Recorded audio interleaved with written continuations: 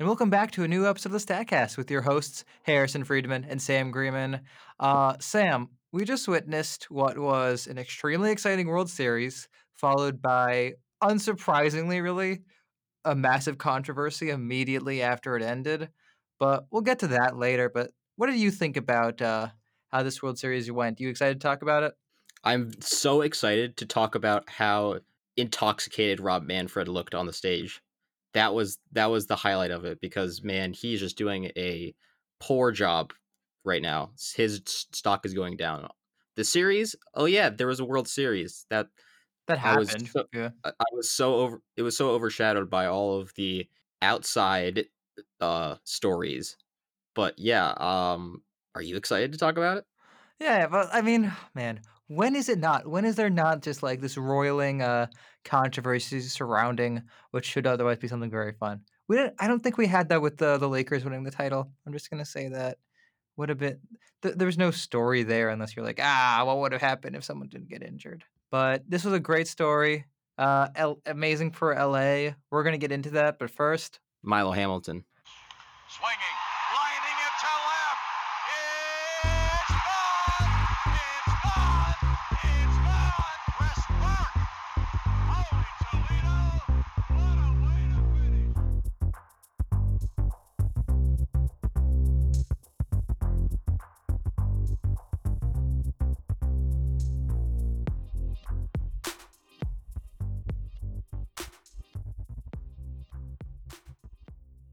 and welcome back to the Statcast.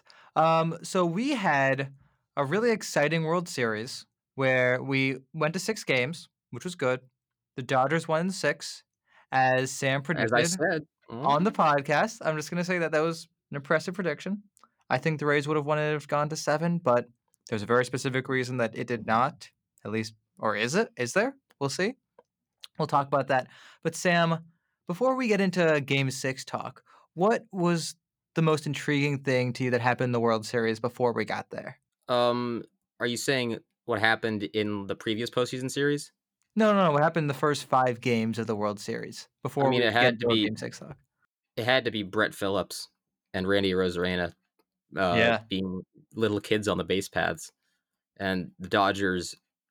I think they let out all of their choking in that one play, and they didn't have any left for the rest of the series. I mean, it was we haven't talked about it, so I mean, just a brief explanation here, as brief as I can make it.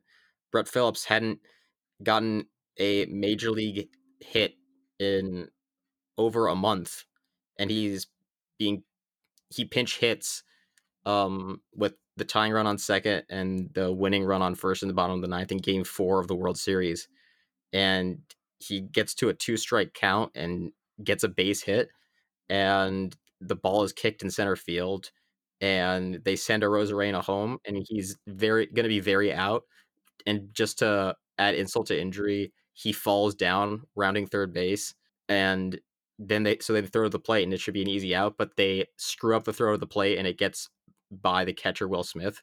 So Rosarena, the winning run, gets up, touches home plate. Insanity happens. Dave Roberts gets mad. Hilarious. yeah. Dave Roberts caught on camera just slamming his hat down into the ground, clearly extremely angry. What a finish that was! Oh my goodness. We like Randy Rosarena. I think. Would you say this that watching Randy Rosarena's at bat was probably the most tense moment of like the entire postseason up to that point? Because like it's Randy Rosarena versus Kenley Jansen. Rosarena like might be hitting a bomb here. Kenley Jansen has a tendency to give up ninth inning home runs in the World Series or really the postseason overall. And then It was more tense watching the Brasso get a bat against Chapman. okay, that was a lot of fun. That one I feel like is we now view as more fun because something great happened there, but here it didn't. That was the kind of crazy part of it. Like Jansen and Rosarena go toe to toe. Rosarena just stares down Jansen on a very good pitch for ball three that I feel like most people would swing on, but Rosarena doesn't. And then Rosarena just gets a ball that slams into the dirt. He walks to first base, and suddenly, I don't know. It's it's a crazy situation for Jansen. Like Sam said, Brett Phillips had 0 postseason hits in his career. Is not exactly a good hitter. He was on the Kansas City Royals not that long ago. Before that, he was on the Milwaukee Brewers. Like, actually, he was the headliner of the Josh Hader trade back when it happened. He was like a sixth round pick in, I believe, 2012, out of high school. And he has not had like a World Series moment or a playoff moment, but just like, sometimes it's a guy like Travis Ishikawa. Sometimes it's a guy like, tell me, who was the Cardinal who did that off Kershaw? David Freeze. Oh, the Cardinal, Matt Adams. Sometimes you get a Matt Adams kind of happening, and sometimes you get Brett Phillips just poking a single that gets kicked around, knocked around, everyone misses it, everyone drops it, everyone makes some sort of mistake on the play, and then you get Brett Phillips, yeah, being chased around the outfield. Oh my goodness, what a finish. What a Reminded finish. me reminded me of the Will Middlebrooks obstruction. Remind me of that. You don't remember the Will Middlebrooks Was obstruction this like game? 2013? Yeah, it was the World Series, and this obstruction was called to end the game. Okay, it was that was several years ago. I'm sorry, I don't remember it, but I remember Will Middlebrooks on the Red Sox at the very least. But I don't know. One thing that was kind of interesting is that it's the World Series and the Dodgers are in it, so we're gonna get Jansen blowing a game. You usually also think we're gonna like get Kershaw losing a game in heartbreaking fashion, or at least contributing to a loss. Kershaw and in his 4 World Series appearances up to this point, including his one relief appearance in Game 7 in 2017, yeah, he won his first game, or at least the team won. His team lost the second game, not the least because Kershaw let up a 3-run bomb in one of the crazier games we've ever seen. He pitched wonderfully in Game 7 in 2017. The issue is that his team just couldn't hit it all. He lost Game 1 to the Red Sox in 2018, and he lost Game 5 to the Red Sox, the clincher, in 2018 as well. And then he's been really good this postseason outside of just, that one thing that happened that we're not going to talk about, pretend never happened. He won Game 1. Tyler Glasnow was bad. Clayton Kershaw was really good. And he won Game 5, where we had the exact same thing happen once again. And so I think you are definitely one who has never subscribed to the notion that Clayton Kershaw is any sort of unclutched. And I kind of agree with you. But what was it like seeing him perform the way that he did on a stage like this? I mean, I wasn't concerned that he was gonna perform or not. I was concerned with whether Dave Roberts would learn from his mistakes and actually not put him in a game that he doesn't need to, or put him in unnecessary danger. And he's a manager that finally learned when to take out your starting pitcher. So that makes one of them in the series. Yeah. So does that mean that we're going to be talking about Game 6? Well, I was just stating a fact. I don't know what you're talking about. Yeah.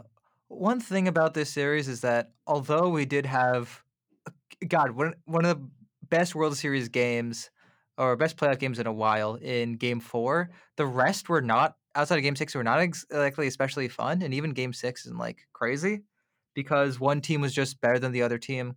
I don't know if we even had any lead changes outside of games 4 and 6. We may have had one in game 5, but I remember that in game 4 they specifically mentioned that the Rays taking the lead was that the Rays actually had the first lead change in the entire World Series up to that point. But yeah, so let's talk about game 6 because it was kind of crazy in all of the ways that it happened. Yeah.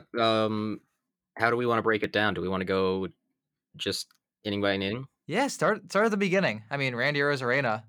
Yeah, Oh, I mean, like he hits his 10th home run. Randy Rosarena, first inning home run, 10th home run.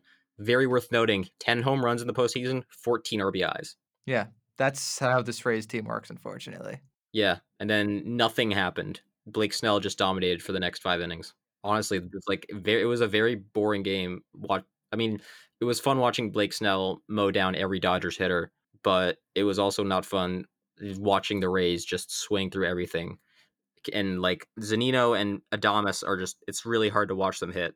Like they could bring up Yeah. a 70-inch long bat and a 40-foot wide bat and they wouldn't hit him. Yeah, one issue with the Rays is that only 2 players had a WRC plus above 100 in the World Series, and that was Kevin Kiermaier, of all people, and unsurprisingly, Randy Arozarena. So when the entire team isn't really hitting very well, they really only had one game where they tore the cover off the ball, and obviously, I guess in that was game 2, and in game 4, they also did relatively well in that area, scoring 8 runs, but they couldn't get hits. They couldn't get hits in bunches, which has been a real problem with them all playoffs, and against the Yankees, they got out hit. Against the Astros, they got out hit. Against the Dodgers, they got out hit. Not only did they get out hit, they got out slashed, they got out slugged. They basically couldn't do anything. Believe there was like a 150 difference in between OPSs between these two teams. And I mean, I don't know. Obviously, the Dodgers were a full run scored better per game in the regular season than the Rays. The Rays, their best thing that they had was their pitching. But when you have that, then you almost have like no room for error. When you have someone like Tyler Glass now just giving you no chance at all in 2 postseason games. So we're gonna get to like the sixth inning of Game 6 in a second, but we always talk about how every inning could be the most important inning of the entire game, or every inning could be the most important inning of the entire series. Sometimes the game that isn't the last game is actually the most important game of it, even if it's not like the one that comes down to the wire. Is Tyler Glasnow like kind of the GOAT for the Rays after losing games 1 and 5 in such disappointing fashion? I I think not a lot of people talked about the fact that he had kind of two stinkers in the World Series, and he really wasn't good at all in the postseason past the wild card round. I don't. Did he even pitch in the wild card round? Yeah, Glasnow, he did pitch. Um, he pitched 1 game. He went 6 innings, gave up 2 runs, both solo shots against Toronto. And then against the Yankees, he gives up 4 runs in 5 innings. Then the next one, he doesn't pitch very much. Against his next one, he walked a couple guys, struck out a couple guys, went 2 innings, didn't allow anyone on base. Then against Houston, 4 runs in 6 innings. And against the Dodgers, 6 runs in 4.1. And then finally, 4 runs in 5 innings against LA. And in every single one of his starts this postseason, besides the one where he just went 2.1 innings, he allowed at least 1 home run. And in all the games except the one against LA in game 1 of the World Series, in which he actually allowed the most runs, he allowed 2 home runs. He actually walked 6 guys in that game against in the first game against LA. He walked a ton of guys. He struck out a bunch as well. So it's not like he didn't have like good stuff. It was just kind of wild and much too hittable. Yeah, like it was. He's very much gotten Garrett Cole and Verlander syndrome, where he just like gives up a lot of home runs. Honestly. But the problem is he also seems to walk a lot of guys and, doesn't have the ability really to command his pitches at an elite level yet. Hopefully that's the next step for him because it's obvious that he has insane stuff, but it's very erratic, more erratic than Snell. As we saw in the World Series, Snell did a lot better job of locating pitches and executing pitches. Glass now just seemed to either miss or just throw the wrong pitch a lot. Yeah, the thing about Glass now is that he's kind of built in the sense that you think he could be a workhorse, like not be the kind of guy who would get worse as the game goes on. While meanwhile, Snell is sort of like, I don't want to say he falls off a cliff, but I don't know, pitch that he threw, the fastball, his last fastball of the night in game 6 was also his slowest fastball of the night. And we've seen how quickly for his third turn in the order, he suddenly like turns back into a pumpkin. And so Snell or Glass now? Snell specifically. Glass now is more the kind of guy who you feel like, oh, I feel like he could like build up in games. You know how like power pitchers sort of seem like to sort of rear back and throw even harder, like in like their 7th inning, like a Verlander or a Cole or something like that. Well, I want to in 2020, Verlander or not Verlander, Snell was better the third time through the order than he was the second time through the order by a small margin. Yeah, but like, and he wasn't that great either time through the order, the second or Yes, third but time. but it still An makes OPS in the 700s both times, I believe, right? yeah, it was I think it was in the 9, might have been in the 900s.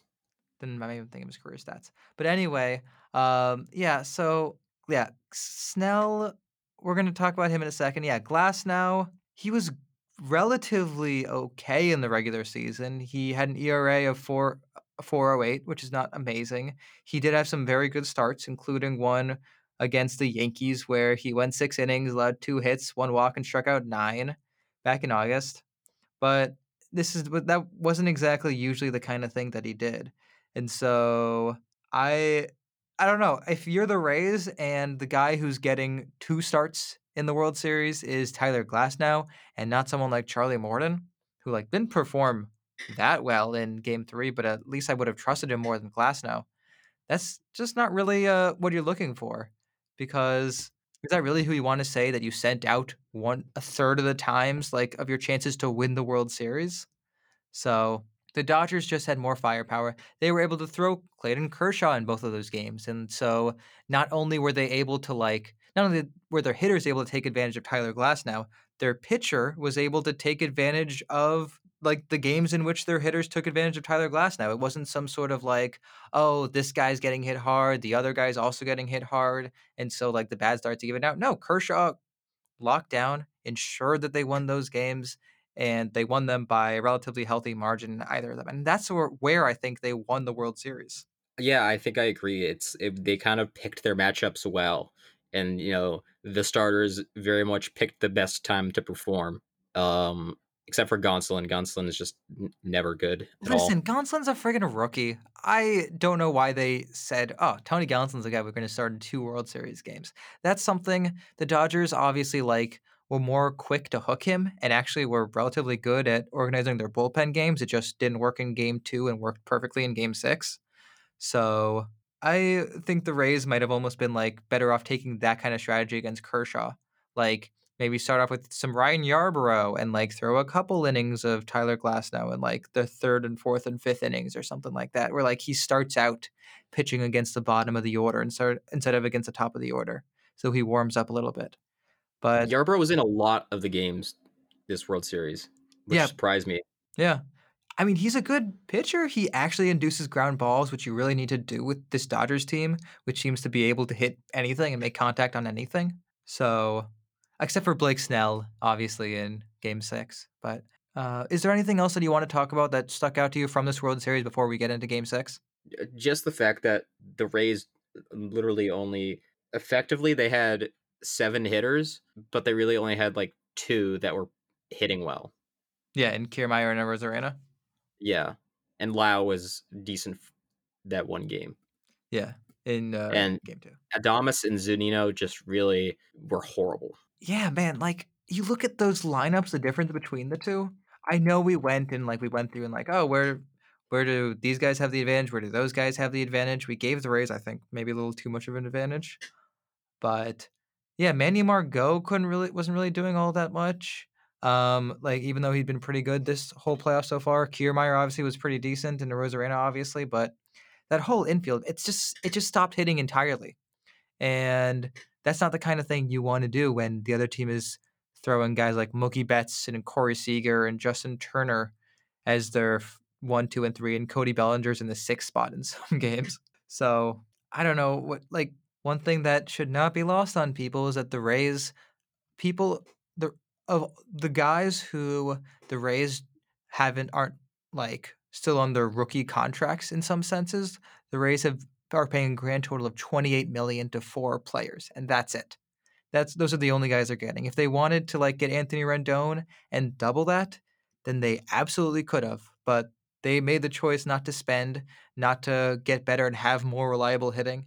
And they even if they had literally like Manny Machado and Anthony Rendon playing shortstop and third base instead of Joey Wendell and Willie Adames, then they still would not have even had a top 20 payroll in baseball this year. And so if you want to be a team that can compete, then you don't want like one player on the other team to be making more than all of basically of your guys who aren't on rookie contracts in Mookie Betts versus those 4 guys. That's the separation. That's the biggest difference. The Dodgers will spend on everything, and Tampa Bay will try to get there on guile and smarts, which can get them pretty far as we've seen, but I don't think it can beat a team as good as LA. Yeah, that's why I'm concerned about the Rays.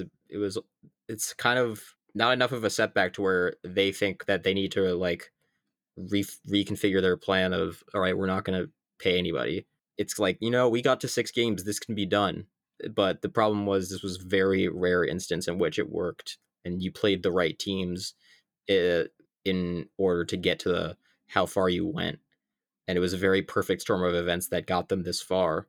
And I agree. I really just don't think that this current version of Rays baseball and Rays front office strategy is going to result in a championship. Yeah. Obviously, you could change that. This offseason is a little hard, but maybe you could change, and maybe shortstops aren't really where you're trying to spend.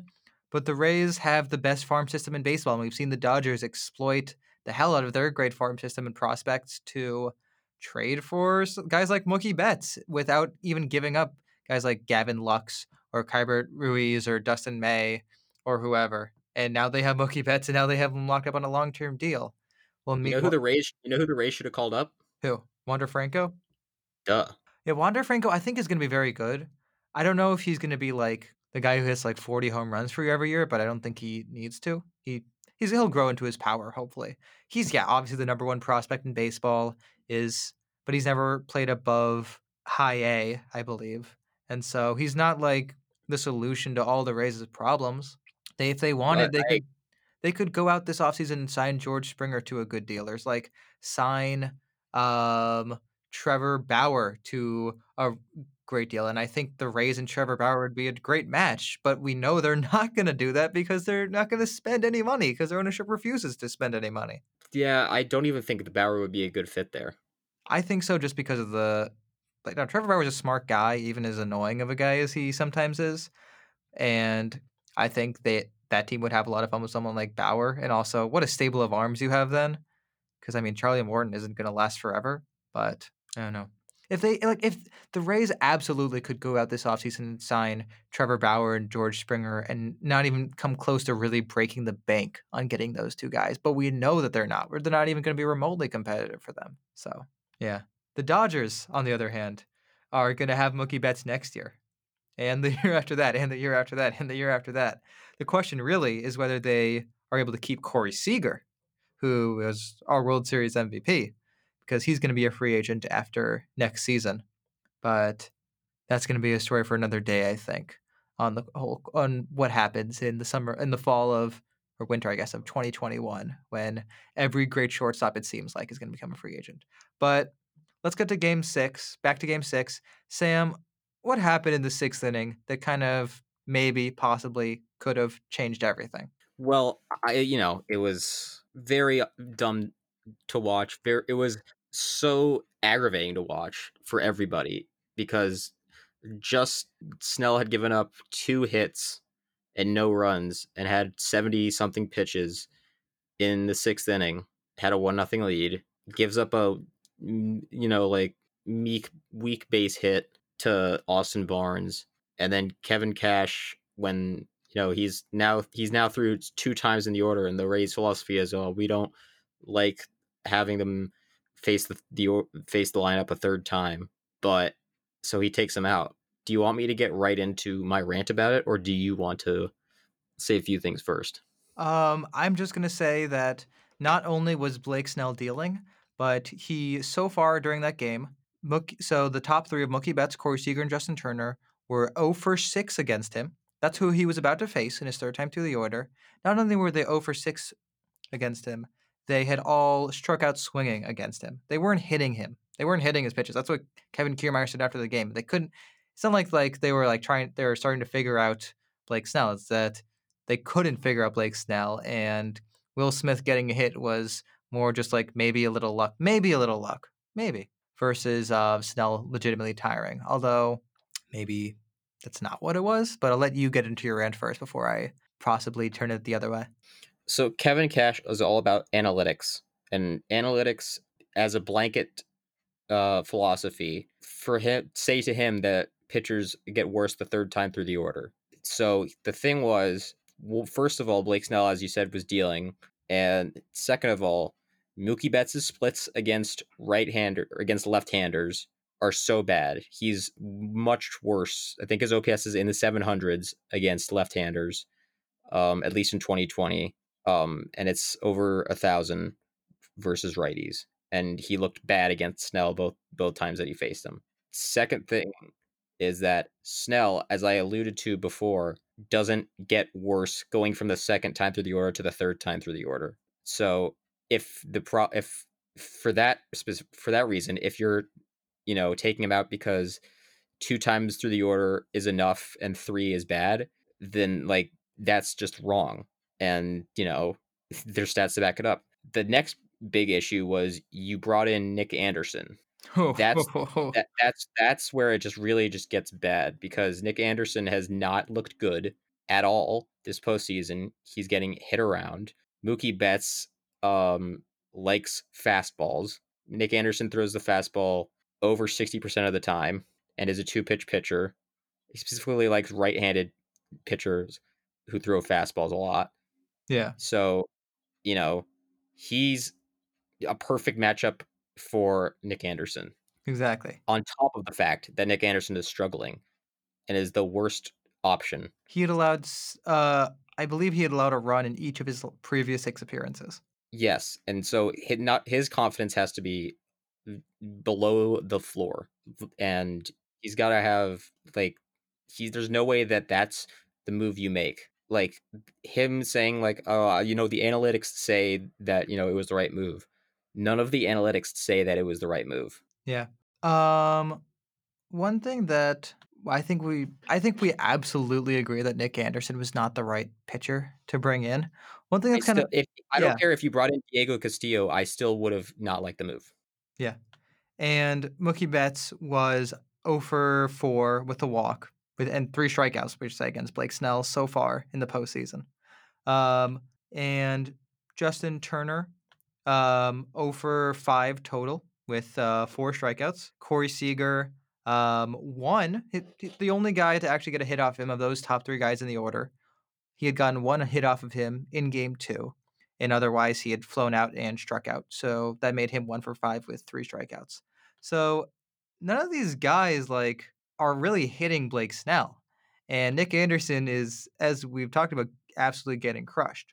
So Nick Anderson obviously should be playing less.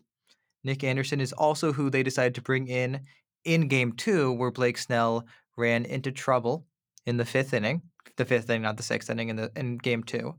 And that's where he just got them to ground into a nice little double play, but then he struggled the inning after. So, or was it a double play? No, I believe he got Justin Turner to strike out. He induced a double play in game 7 when Charlie Morton was on the mound, and he got the Astros to ground into a double play, I believe. But regardless, so Nick Anderson is the wrong guy to bring in at a time like this because he's had a bad postseason, even though he had a good regular season. She should have brought in someone else. But also, I kind of disagree with you on keep Blake Snell in because he's dealing. So you don't like common sense either. Here's the thing about Blake Snell. I mentioned a couple things earlier. I mentioned that he had just thrown Yes, his fastball slowest fastball of velocity, the game. curveball velocity. Yeah, also Yes. his slowest curveball of the game. He it's he wasn't quite there. It was just not quite what you wanted from Blake Snell. And so he's the kind of guy we know that he has a tendency to get wild during some of his starts. Obviously, it's not like he was really getting wild during this start, sort of the opposite of that.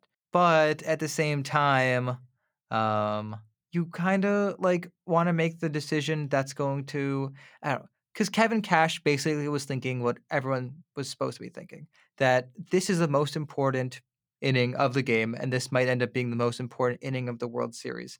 And so I have to make sure I get an out in any way I can. But oh my God, bring in Ryan Yarbrough, please. Ryan Yarbrough, who actually, induces ground balls instead of Nick Anderson, who is kind of there to get strikeouts. That's the wrong guy to bring in at a time like this.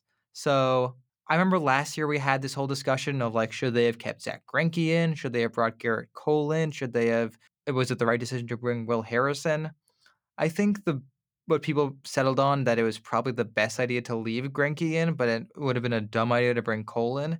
At a point like this, I'm firmly against that, but okay. you think it would have been a good idea to bring Cole in the middle of an inning with What? men on base in No, no, 2019? no. I'm saying the next person out of the bullpen should have been Cole. Seriously?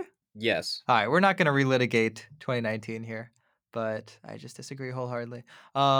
So who would you have brought in if you were Kevin Cash? Who would you be getting warm? Because remember, Nick Anderson was the only guy who was hot at this time because he was the guy who was warming up. But you kind If of I had to yeah. put somebody in, is that what you're saying? If I had to put If you had somebody to put in, someone in, who are you putting in? Aaron Loop. Aaron Loop, he's a pretty good choice. Yeah, Pete Fairbanks was the one who allowed the bomb to Mookie. But can we Yeah, also I talk? mean, Yeah, we should I also. would have obviously put in a lefty. Yeah, but can we also talk about the insane sequence that happened right here? So it's not like Kevin Cash listened to the analytic gods and he took Blake Snell out and brought Nick Anderson in and the whole world ended. No, that's not really what happened. What happened is that Mookie Betts comes up. Mookie Betts, who is either the best or the second best You hitter on the Dodgers. referred to him by his real name, the luxury tax. Yeah, that's what the Red Sox saved apparently by not extending him. And they got Alex Verdugo, which great news. Yeah, right. Alex And Verdugo. he was a 2 win player this year. You know what? You know what? Luxury, nope, luxury tax, and you got a 2-win player. You got to make that deal every single time. But I don't know if the Red Sox aren't going to re-sign him, and you're destined to have as terrible a season as you just did because your pitching is in the gutter. I kind of get it, but also like Once again, extend I'm him. not upset that we got rid of him because I see it's obvious we're not going to be Red Sox aren't going to be competitive in the time frame in which we would sign him to a long-term deal, and he's still in his prime. What I'm mad at is that we looked at Brusdar Gratterall and said, guy who throws 102 with insane movement, pass. Yeah, Brewster Gratterall, amazing for the Dodgers. Hilariously, doesn't strike out anyone with that stuff, but actually induces an amazing ground ball rate. So Same thing with Dustin May. yeah, I don't know. Dustin May not having a crazy strikeout rate is a little surprising. Although I guess it is a sinker that's his most dominant pitch, so maybe it's not too crazy. But he just throws so hard. But anyway, back to this. So yeah, Mookie Betts hits this like this like little line drive just to the right of the third base bag. It's a base hit. But what it does instead of like in a normal I'm gonna park, butt in here. I'm butting in here. what? Okay. We have seen this like happen this playoffs like 10 times. Globe Life Field needs to Oh my get rid of that god. stupid netting. It does not serve any purpose.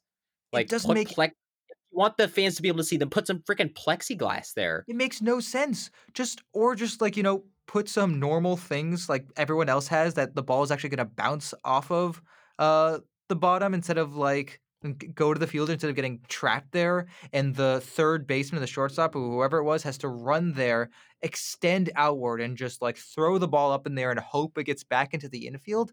That was kind of a travesty. Like if if that ball bounces right to the left fielder, we don't even know if the guy gets to third base. And if he's not on third base and it's first and second, then maybe you just get to second and third on the wild pitch that happens when Nick Anderson buries a slider that Zunino can't that guesses wrong on where it's going. And if it's not Mookie Betts on third base, then maybe when Corey Seager hits that dinky little ground out, then the Rays actually get the out in time. Who knows? And if that happens, then I don't even know what happens with Justin Turner. So who flies out, I believe, very loudly in his at bat, which came out right after Corey Seager. It's like if he flies out very loudly, but that's with 2 outs in the inning, then suddenly the Dodgers haven't even scored any runs at all. So we can kind of blame it all on Globe Life Field, is what I'm saying. Uh, okay. But do you see where I'm going with that? Well, yeah. I mean, like, obviously, I completely am a supporter of the fact that there's no reason why that's the layout in foul territory. Like, they might as well just not even have it angled toward the outfield. Yeah, it's not going to get there. So, yeah. I don't know what you do with that. Clearly, the Rangers ballpark is one of the stranger ones that we've seen in our time.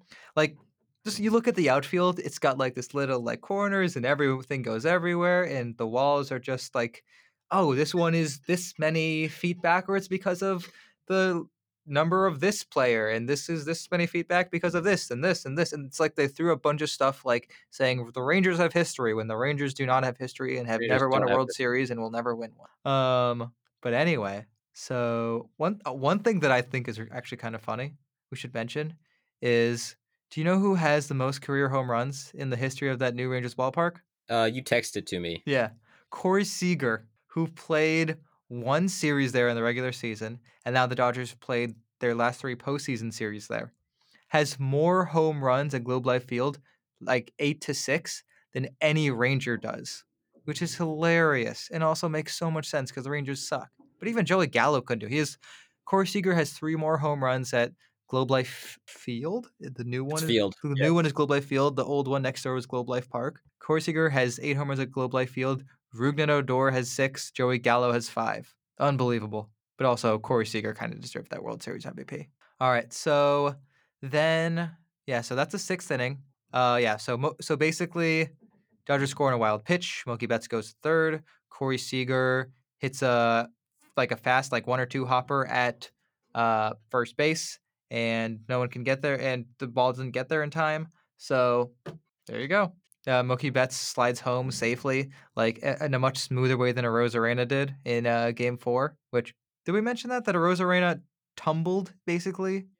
Yeah, Arozarena tumbles, picks himself up and slides into home.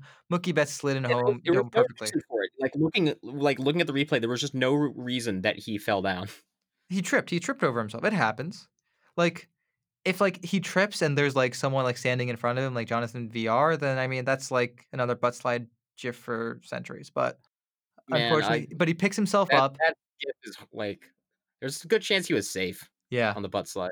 he might have been. But if a Rosarena is not, it falls down and does not pick himself back up in time, that changes kind of everything about not everything, but kind of a lot about how Rosarena is viewed after that game. But instead, Will Smith can't hold on to the ball, and the ball just slides away from him, and the Rays win Game 4, but not the World Series. So yeah, so Rosarena is the only guy who can do damage. Brusdar Graterol, who we mentioned, comes in for Game 7. Sorry, the 7th inning. He is not able to finish. Some runners get on. Julio Urias, who we talked about as being so shut down in Game 7 against Atlanta, comes in, 7 up, 7 down, as easy as you could do it. Just, He reminds oh me my of God. Maeda when they used to use him Yeah. as in that kind of role. He was the kind of the 5th starter in the playoffs that would take like 2+ innings out of the bullpen, and he would just be amazing. Yeah. We should mention that Kenta Maeda and Hyunjin Ryu both left the Dodgers for different reasons, but both were incredible in the AL this year. And the Dodgers were like, whatever. We don't really need him this year. It'll be fine without him. And And won the they're World both Series. Korean. What? They're both Korean. Yes. But yeah, Urias was amazing. He did get a couple of strikeouts, which he did not actually. He did not strike out anyone when he went 3 innings, 9 up, 9 down against Atlanta. But actually, he got 3 strikeouts this time because if you count the last one, where he just winds up. It's his hardest pitch of the night, and he just throws that 97 right in the strike zone, and the Dodgers win. So the Dodgers have won this game. We mentioned that Justin Turner hit a loud fly in the 6th inning that and eventually was caught, even though it was nearly a home run. Also, Mookie Betts, we should also mention, hit a home run to make it 3-1 in the bottom of the 8th. But I don't know, the Rays never scored again, so it's not like it mattered.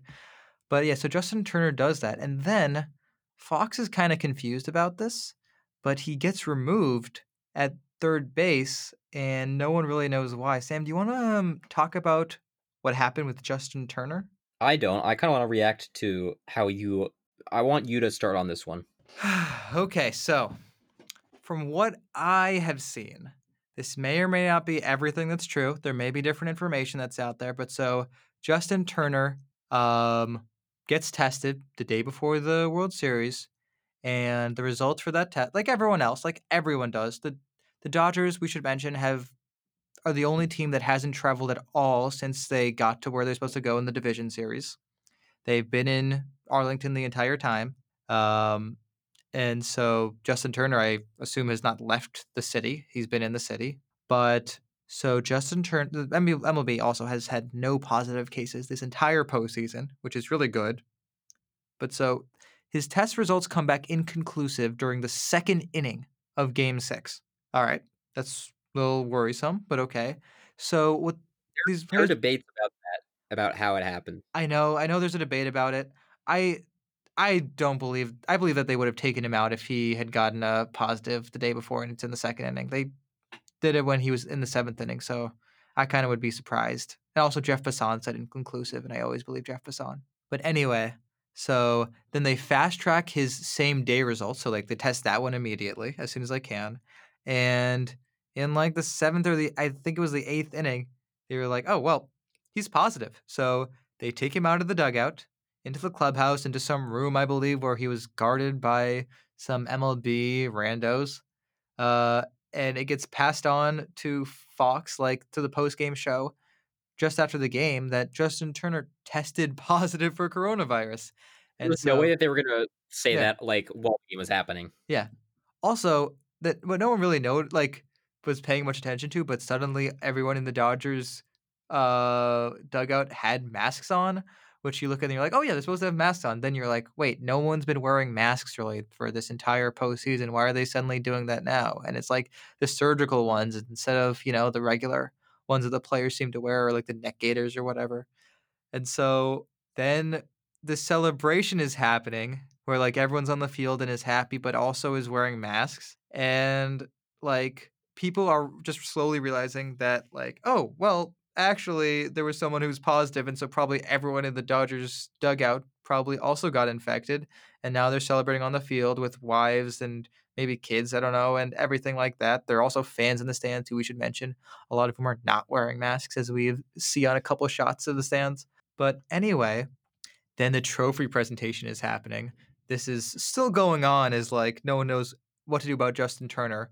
And then like there's an interview of like Rob Manfred after he hands off the like World Series MVP to Corey Seager, where Fox is like, what do we do about Justin Turner? And what does Manfred say? Oh, I don't even know. Yeah, it He's was like, hard. It was "It's really unfortunate, like, oh, man, it's too bad that it happened right there." He's not doing anything to stop it, obviously, and then Justin Turner ends up back on the field. What? How does this happen? Justin Turner with the mask on first, and then sitting next to Dave Roberts, who, as many have said, is a cancer survivor. They sit next to each other, all with their masks off, for a big picture around the trophy. I don't know about you, but I think this is extremely messed up. personally, at first, I was like, my thought on it was you can't blame Justin Turner too hard because it's literally a once in a lifetime opportunity to celebrate a World Series championship with your teammates, and also the fact that nobody actually was like acting as a bouncer and wouldn't let him through. But over the past few days, a more common sense has gotten to me, and there's just no excuse for going on the field. Like 2 weeks later, when you're cleared, you can 100% just like say, "Hey, I'm cleared now. Let's party." Obviously, that would still be kind of like iffy, Yeah. but You're not gonna get, like, Washington Capitals type of celebrations where everyone is drunk with the cup like Ovechkin is barnstorming around the United States for a week, but because obviously it's COVID, but understand the moment maybe? Yeah. yeah, the worst part was not only Manfred's like whole like slurring of his words, but also Turner, kissing his wife on the mouth very openly and not really wearing a mask at all times. Yeah. Oh, jeez. I heard that, like, one of their wives was pregnant, I think, or one of the and so which is also really scary something really scary to hear, but Another thing, I want to mention another thing. Mookie Betts said, he's part of the team. There's forget all that. He's celebrating with us. There's no way we would want to celebrate without him, which is very kind of bad luck because his teammate that he won the World Series with and was a teammate of only 1 year ago got COVID and now has a heart problem. yeah, Eduardo Rodriguez. exactly. Yeah. I think the issue is that they kind of took a very selfish viewpoint of things. And it's like, oh, Justin Turner's like, well, I feel great, so obviously, like, I'll be fine, which is they're it's a very much like kind of viewing it as like about themselves. So we won the World Series, we deserve to celebrate. Yeah, that's what should be happening. That's what we would all like to happen.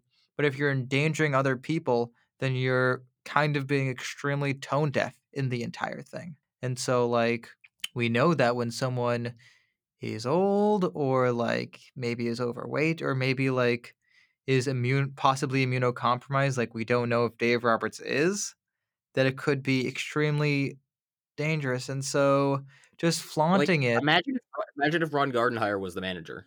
Yeah, seriously. Someone who is an MLB manager, is old, has cancer. what do you do? How do you feel in a situation like that? I mean, like, it's great that Justin Turner feels fine, but do you know another um, big like first baseman slash third baseman from the last series nearly died during the offseason getting COVID? Was like praying. Freddie Freeman was praying that like he would survive his experience with it, and we're glad he did. But he would know like that's a thing you take really seriously. It just seems like there's not enough understand. It's like with a country that has been slowly trying to make its way back from this for so long and running into a lot of bumps in the road, showing that, and I don't know how many countless like weddings and bar mitzvahs and the like, or high school graduations, college graduations, like ours is probably going to end up being have been happening, saying, well, even though we know that this is actually a much worse situation because you actually have a specific case instead of just like a worry about it, you're gonna be like, yeah, whatever, but like, we're really happy and this never is gonna happen again. You're never gonna win your first World Series again. It just strikes me as such, I don't know, it's very tone deaf. And it's obviously a horrible look for MLB, but I also think that MLB itself carries a lot of the same risk because did we mention that this is not a bubble? They were not living in a bubble during this time. This was not some kind of thing where they tested everyone, made them wait for 2 weeks, and made sure that no one was in, no one was out. No, they had fans in the stands. They had like 11,000 fans in the stands because they wanted to make a bunch of money. MLB could have spent like the NBA did and actually had like a complex where they played their postseason, but nope, they didn't. And of course, bookending the season because Juan Soto tests positive on day one of the season as the Nationals are about to try to defend their World Series title and ends up missing a couple weeks for testing positive. And MLB is shown to just be inept at handling how they test people at that point. Even now, when they seem to be really good and they're able to fast track a test, bookending the season, Justin Turner tests positive, and the World Series celebration is forever marred. I think MLB, like they've been deflecting a lot of this with their like press release saying there's no way that he should have been lit on the field. It's inexcusable by him, when that's literally because of their ineptitude. And I also am like one of the it might be one of the biggest what ifs uh in sports. What happens if the Rays win the game? Yeah. There's no Then way that they yeah, play another game for like another 2 weeks. exactly. Like the earliest you can probably play the game is in a week. Like let's say somehow he infected nobody else, which I feel is highly unlikely. Game 7, you have 2 weeks to prepare for a game 7. Yeah, but not only do you have 2 weeks to prepare for Game 7, but also the MLB is getting a ton of bad press because suddenly you just having having a player test positive for COVID is never a good thing press wise. And so you have these players who are just like probably stuck in some hotel in Dallas for 2 weeks. I bet a lot of them who aren't positive for COVID are probably itching to get out and just want to go home, which now none of them can do because of the way Justin Turner acted, partially. But this is a black mark on the end of what has been one of the strangest seasons we've seen in a while. But man, what kind of competitive advantage is it if you have a game? Do you have like Clayton Kershaw versus Blake Snell in Game 7 and everyone gets a do over? That like I really love talking about this stuff because it's something that I honestly don't know what the answer to it would be, Yeah. Well, and there'd be even more of an asterisk on the title. I think we know the answer. The answer just friggin' sucks. The answer is they play a game 7 in 2 weeks' time, and whoever wins that wins the World Series, and it feels like just a joke because uh, it's it's like they played a wild card game. Yeah, but I'm one of the things is who is more mad if they lose. I don't know who's It's more got to be the mad. Dodgers. The Dodgers? I Yeah, don't know if it is. I mean, Charlie Morton was still going to pitch in Game 7, and I feel like Charlie Morton in Game 7 is the one guy you can trust. And the Dodgers, like, if you want to be mad about that, then maybe win Game 6 and tell Justin Turner not to go out. And I don't know what he did. I'm sure we're never going to find out how he got it. I don't know even know if he knows how he got it. But you've only the only person you have to blame is yourself if you're the Justin Turner, or if you're the Dodgers, if you then lose Game 6. here's a possibility. Do you think they suspend Turner in for the game 7? Oh, absolutely. That's something I would love to see happen. I think Turner definitely gets suspended. If he's the only guy who's tested positive the entire playoffs, and he's well, actually, maybe I'm wrong because I'm thinking this from the perspective, oh, Justin Turner went on the field and that's a black mark. I almost think that Justin Turner would get suspended, should only get suspended for going on the field, not just for getting it. If he gets it, like, we don't know how it happened. Maybe like his wife was at the grocery store and got it and gave it to him or something. Sure. What? I'm 100% sure that MLB knows and everybody in that circle knows how he got it. Okay. Well, that's probably fair. Listen, yeah, he absolutely went out at some point or like without a mask. He from the way that he's carrying himself, it seems There's relatively two things that he could have gotten out and gotten it, which is a bad look for both MLB and Justin Turner, or he could have somehow gotten it with a fan, like in which an is earlier game. or something, yeah, Yeah. like or something, which is a horrible look for the MLB not having first of all having fans there, and second of all not like Not doing having 11,000 fans in a stadium. Listen, I know Texas can do it. I know Texas like has their things which are like, yeah, come on back. We've got baseball, but it just it just it was I perceived it as like the whole thing is just like MLB really just doesn't care about anything but money. yeah, sports are a reward for a functioning society, and ML and sports instead think that money is the reward for existing. And yeah, like Rob Manfred has whined a couple times recently. Oh, we're so in debt because of this season. We're also like we don't have any money because we paid the players for this season. I think we talked about this. They're still making so much profit. Yeah, like I don't want to hear that. Like we also could have had baseball for 100 games, and it was Rob Manfred specifically who was like, "Nah, not doing it." Everyone wanted to play, and he was like, "Nope, nope." They were when they're like, tell us when." He was like, "Nah, actually, let's want to do 50. Could we do 50?" And that's why the season felt so strange. The playoffs were actually extremely exciting. I kind of like this format, and I don't think it would be the best format for every season, but it was really good for a season like this. What I didn't like, and I think that they should change, is playing the series in consecutive days. I think it's unfair to the pitchers. Yeah, the series like I'm sure changed just because of like when pitchers could go and when pitchers Like couldn't the go. Braves win the series if they have 2 days off. Exactly. And the Rays also probably do because they ended up burning out a lot of their relievers. And so in games 4 and 5 and 6, I know they Well, won the series, but they didn't burn the relievers. It was just the relievers didn't do well. I honestly, if I think the Rays and Dodgers would benefit slash not benefit equally yeah, uh, in that maybe the Yankees case. actually benefit more. I don't know. I think the Indians benefit. Indians? Maybe probably. But unfortunately, this is what we get. We want to use sports to escape for just one bit, but unlike in basketball where we were able to talk about just what was going on the court for pretty much the entire time, this is what we get with baseball. They did it differently. They accepted the risk that came with it, or it seemed, or they should have accepted the risk that came with it. Instead, they seem to want to ignore a lot of those risks and say it wasn't their fault when the bad things that everyone assumed was going to happen did in fact happen. I think it's obviously basketball handled it the best. I don't think hockey they handled it from a safety perspective really well.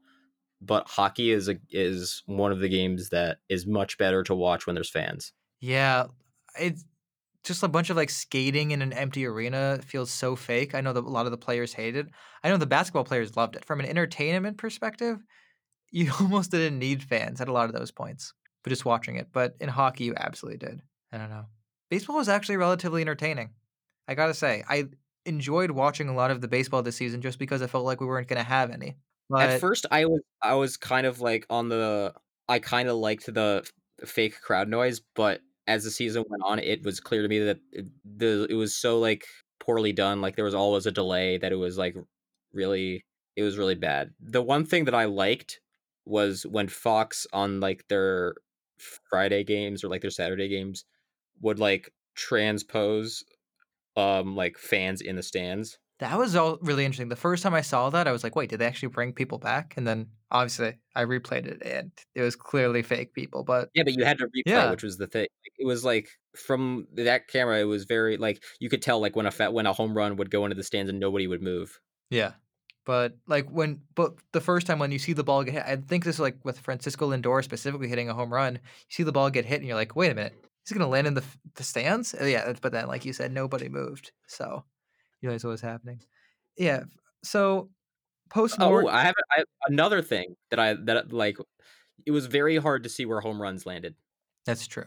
Yeah. because it was hard for the cameras to pick it up because they didn't have any fans like Showing you moving in a spot. either moving, getting like there's always a nice like when the ball's landing, there's always like a nice like sea of hands that converge to one spot, and there's always like Yeah. people like turning their heads. So, post-mortem on the season, is there anything that you wanna specifically talk about? Or have we about summed it all up? Um, like I said, I don't like the consecutive days thing. Yeah. 16 game Um, 16 team playoffs? What do you think about that? I loved it personally. Wasn't it a lot of fun? I mean, it was a lot of fun because there was more potential for upsets. Yeah.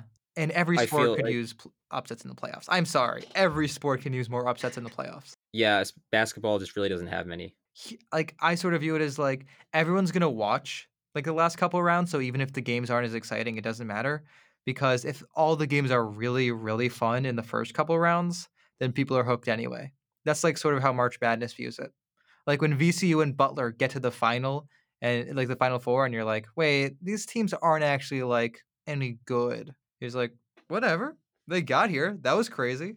More of a focus on, like, just being impressed which teams make it to the LCSs. How about the wild card series? I'm a much bigger fan of 3 games than one. That was a lot of fun. I wish we could have that regularly, but it makes sense that they're only doing it if they actually have, like, a bunch of teams in it like that. Um, it makes the trade deadline obviously not very exciting, and this was obviously gonna be a pretty bad deadline anyway, since literally no minor leaguers were playing, but it still was actually was a better trade deadline than we expected, now that I'm recalling it, because the Padres traded for everybody. Yeah. Weird season, absolutely. Yeah. But regardless, it went relatively well. There was a lot of fun baseball. There were a lot of exciting teams that we hopefully are going to get to see play 162 games next season, like the Padres, like the new look White Sox having just hired Tony La Russa, of all people, to be their manager. 10-year gap between teams managed, but that'll be interesting to say the least. I always think it's weird when people say I'm retiring because I don't think anybody actually believes them. Yeah, unless you're like really old. Well, unless you're like a player who's at the tail end of his career. Yeah. La Russa, I definitely think there's no way that Bochy doesn't manage another game. Really? Bruce No? Bochy, yeah. Huh. Yeah, you know what? I guess in, like, a couple seasons, Boshi, like, is probably gonna get, like, kicked around again, like, "Oh, he's kinda bored at home. He wants to, like, have a few more seasons, like, managing a contender." They just fired their manager because they're trying to get to the next level, very much, yeah, like, a la White Sox right now. I could see that. I'm for it. I like Bruce Bochy a lot, but thank you to the 2020 MLB season. We're going to be talking off season because the off season is happening relatively, like, basically immediately, since players are allowed to talk with other teams in just a few days. We've already heard some interesting rumors. We're going to talk baseball next time. We're going to talk basketball next time. It's going to be a lot of fun, and we'll see you till then.